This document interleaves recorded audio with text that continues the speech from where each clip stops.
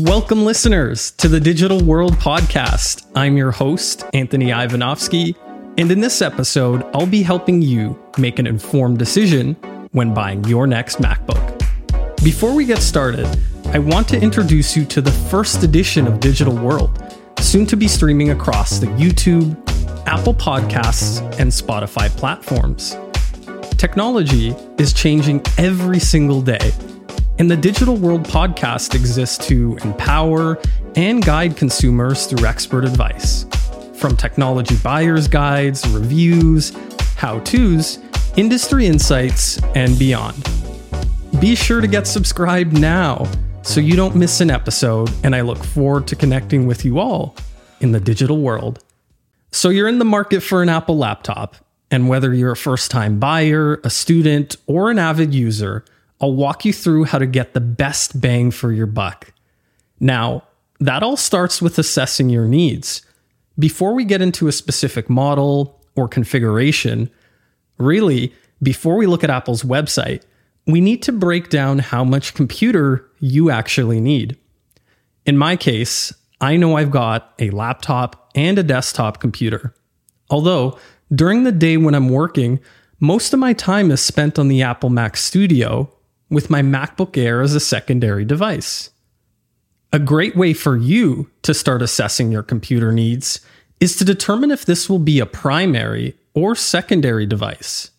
Most people are spending way too much on their MacBook and then end up grabbing their iPads to surf the web or accessing their main desktop computers more often.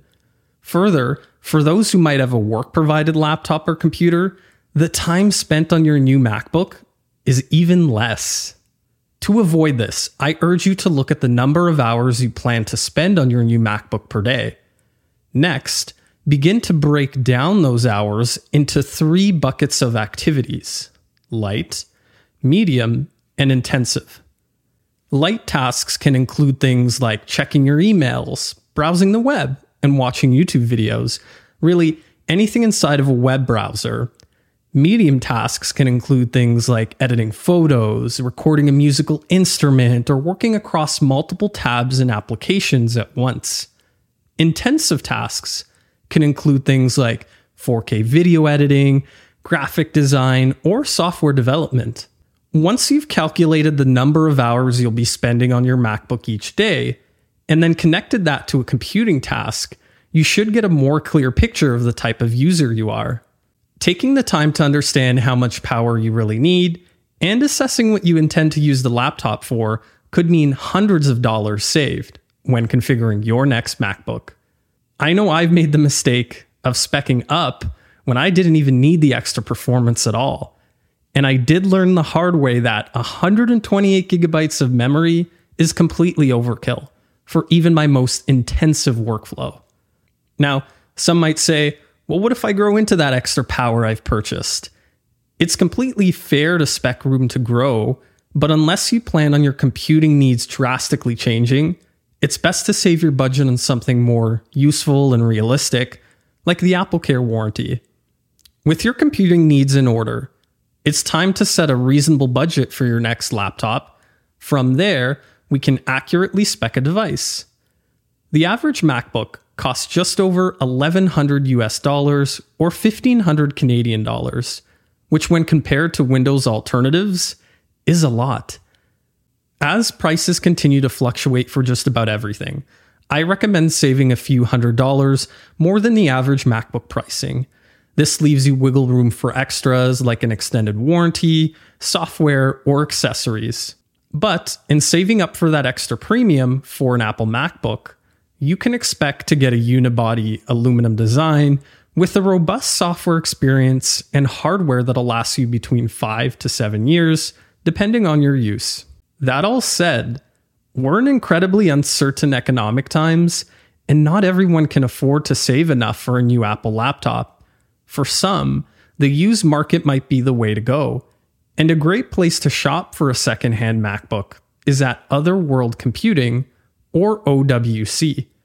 They feature a number of certified pre-owned devices that you can trust, a lot more than some guy on eBay or Facebook Marketplace. You're dealing directly with an accredited vendor, and can select an available warranty option that suits your needs. OWC specializes in everything Mac, from accessories to refurbished MacBooks, hardware upgrades, and more. If you're on a tighter budget, I highly recommend checking them out. Now, based on when you're purchasing your MacBook and the type of buyer you are, there are additional savings that you can access, some directly from Apple. To start, if you're a student, an educator, or work within a school district, the best time to buy an Apple MacBook is directly from Apple between June to September.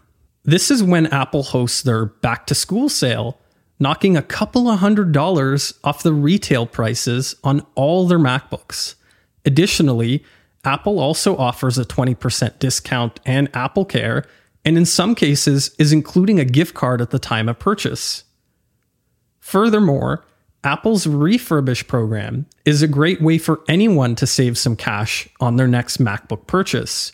For those not looking for custom configurations, I highly recommend taking a look through the refurbished store. With a refurbished device from Apple, you're still getting a new outer shell with a brand new battery and a refurbished tested logic board that's been approved for use. Further, Apple's refurbished devices are also eligible for Apple Care Plus, giving you the exact same benefits as a new MacBook order. Apple takes their hardware quality seriously, so you can trust you'll be getting a grade A+ laptop when purchasing a refurb from Apple. Also, the lead time for ordering a refurbished device is a lot less than a custom order. So if you're in a hurry to get a new MacBook, be sure to check out the refurbished section of Apple's website. Back to school is generally the best time to buy a new MacBook, and regardless if you're a student or not, big box stores, Amazon, and Apple certified retailers may be offering exclusive promotions. Further, Black Friday and Boxing Day sales usually offer great discounts on the outgoing or base model MacBooks. Some shoppers have also been able to snag an open box unit from Best Buy or Staples at a really great price. Another option to keep in mind is the monthly financing from Apple or installment payments via your credit card provider. This is a really cool program Apple introduced last year and can help manage your expenses while getting into a new MacBook, breaking the cost into small monthly payments instead of a lump sum purchase. Overall, it's best to continue to browse for deals while you save up for your next device and make a purchase when the time is right for you.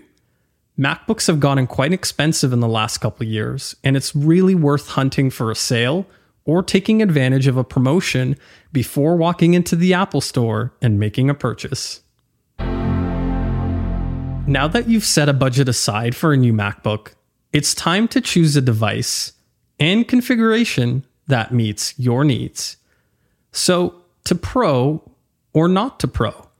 It goes without saying, the Apple MacBook Pro is one of the most popular MacBooks on the market. It's sold as Apple's flagship, most professional and powerful laptop, and the only device to help you reach your full creative potential. While this can be true, a lot has changed since the introduction of Apple M series processors, also known as the Apple Silicon. These processors greatly bridge the performance gap between models Air and Pro and create a real struggle when selecting a new device. For most of us, we're used to buying Intel-based computers, with the i series being a simple indicator of performance. For lighter tasks, an i3 or i5 would do, whereas moderate usage would call for the Intel Core i7. We see the same challenge with electric cars today as well. Gone are the engine sizes that depict performance, V4, V6. Now it's all kilowatts and battery capacities. Plus, Apple's been using a lot more creative and confusing marketing language, making it even more difficult. Seeing things like Retina display or Liquid Retina XDR display, when in reality, they're the same thing. But keep in mind, Apple Silicon is still new and will be an adjustment for most consumers. When simply browsing the website, it can seem like the same chip is in every Apple computer, from MacBook Pro to Air. So, what do you choose?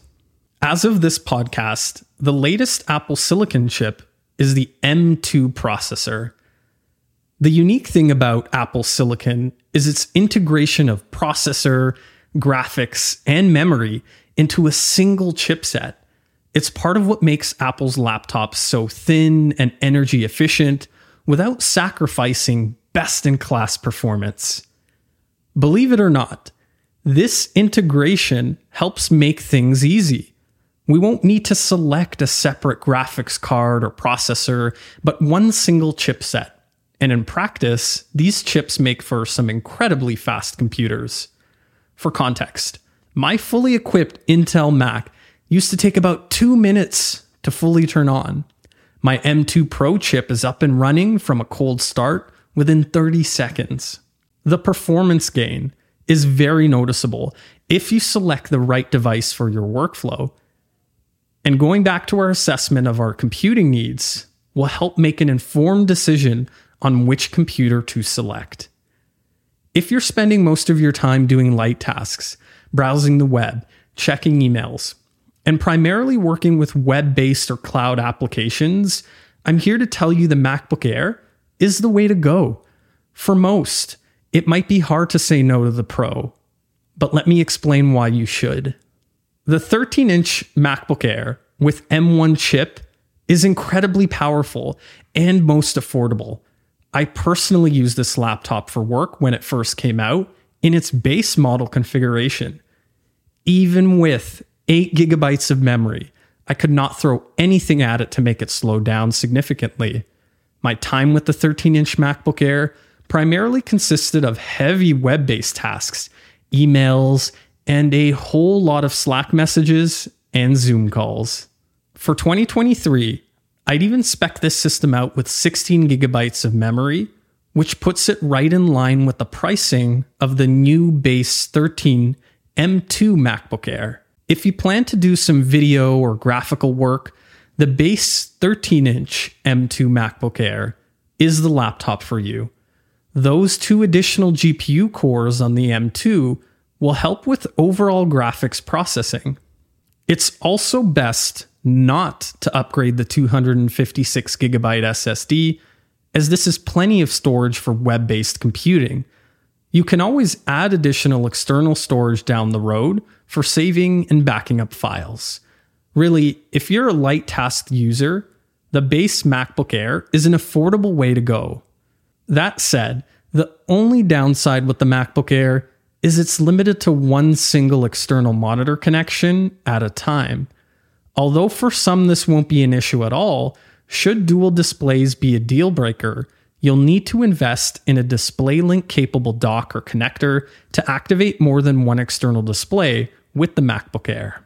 Now, if you plan on having more than 2 active monitors with the MacBook Air, that's a great reason to consider the Pro, as the graphics processing out of the box are better equipped to handle several screens. On the other hand, for those that are going to be more mobile or generally in the market for a larger display, the MacBook Air 15-inch is most certainly the way to go. In fact, it's the laptop I use daily, and I'm using to record the audio for this podcast right now. The bigger screen helps me see better away from my desk, and the Apple M2 chip packs a lot of performance for everyday computing. For my needs, the 15-inch MacBook Air makes sense, even as a creative professional. That's why understanding and assessing your needs is a vital part of configuring the right device for your workflow and budget. Before we move on, it's important to know who the MacBook Air isn't for. If you're looking to consistently output medium to heavy tasks, such as edit 4K video, render 3D images, produce audio, or build apps, the MacBook Pro would be a more suitable option for you. Not to say that the Air can't handle these tasks in moderation, it's just those that are actually pushing their device each and every day will benefit from that beefier hardware. So, you think you're a pro? Apple's newest MacBook Pros come with the latest M2 chips released this year, although when taking a closer look at the lineup, It's clear not all of them are Pro. It's crazy to see the Touch Bar 13-inch MacBook Pro still within the Pro lineup after the release of the M2 processors. Of all the MacBook models, this is the one I'd steer clear from. The 13-inch Touch Bar is not worth Apple's premium for the Pro label, as it can be configured almost identically to the new 13-inch and 15-inch MacBook Airs. But doesn't that laptop come with a fan cooling system?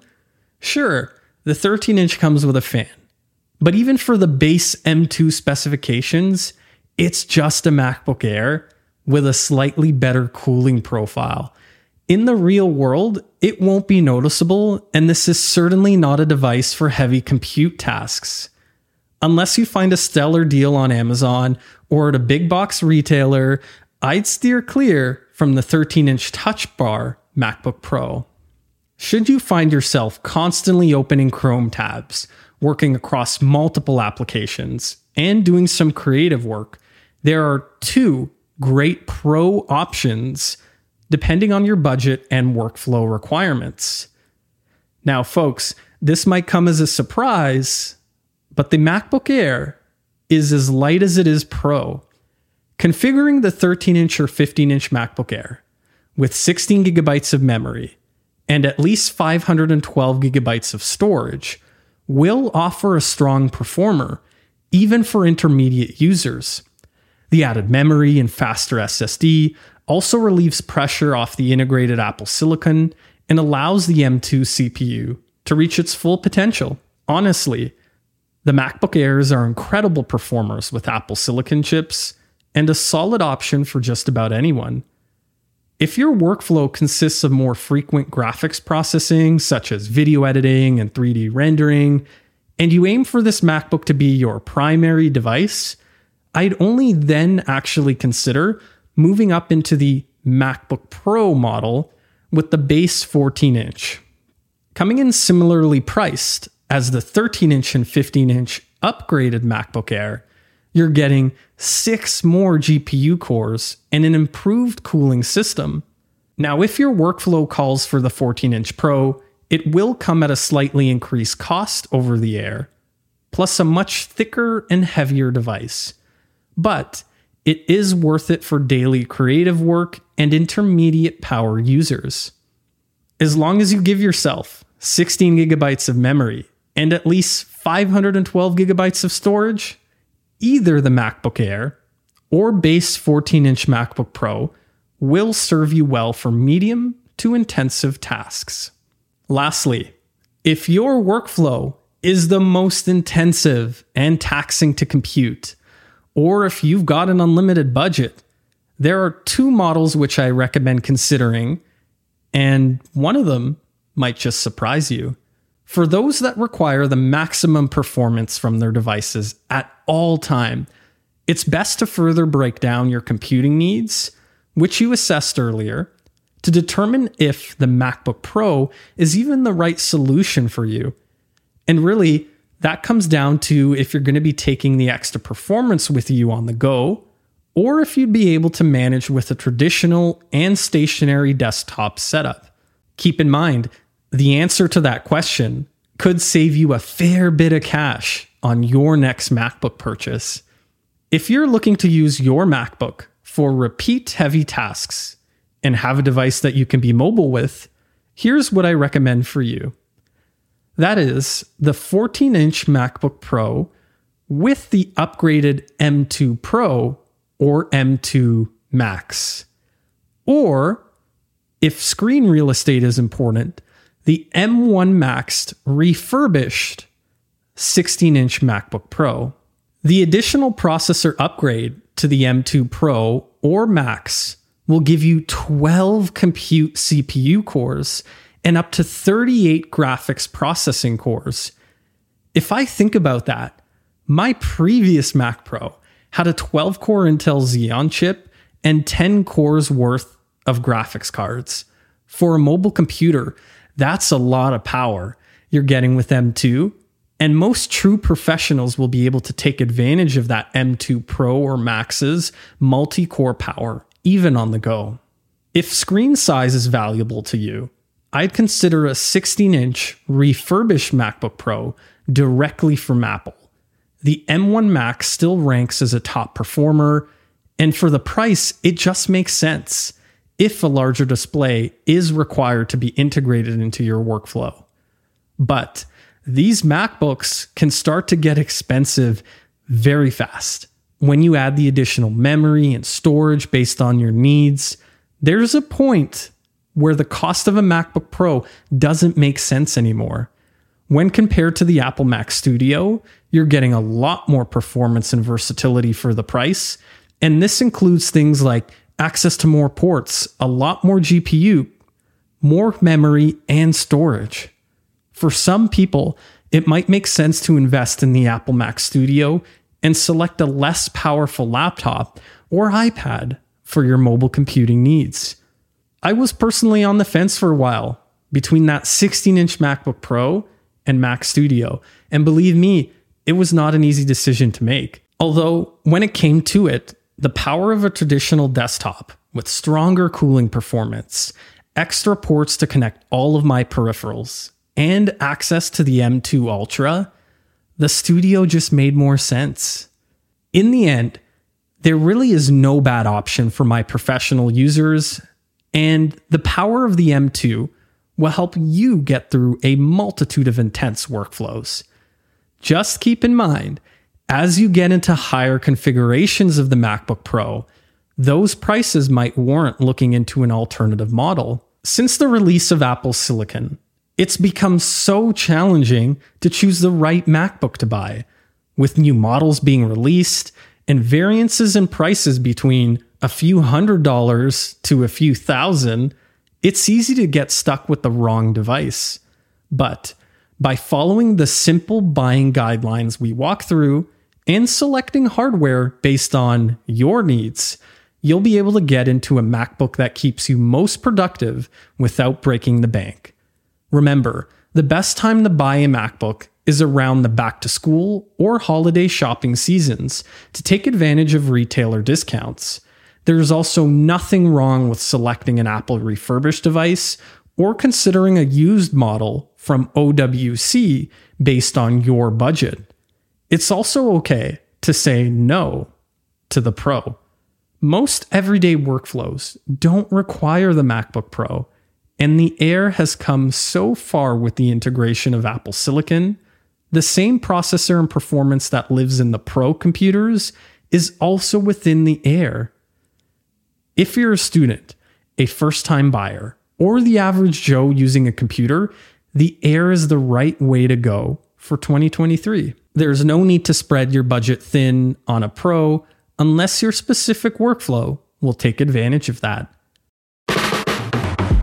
Hopefully this buyer's guide sets you in the right direction, and I'd love to know what Apple MacBook you are considering for purchase. So don't be shy and connect with me.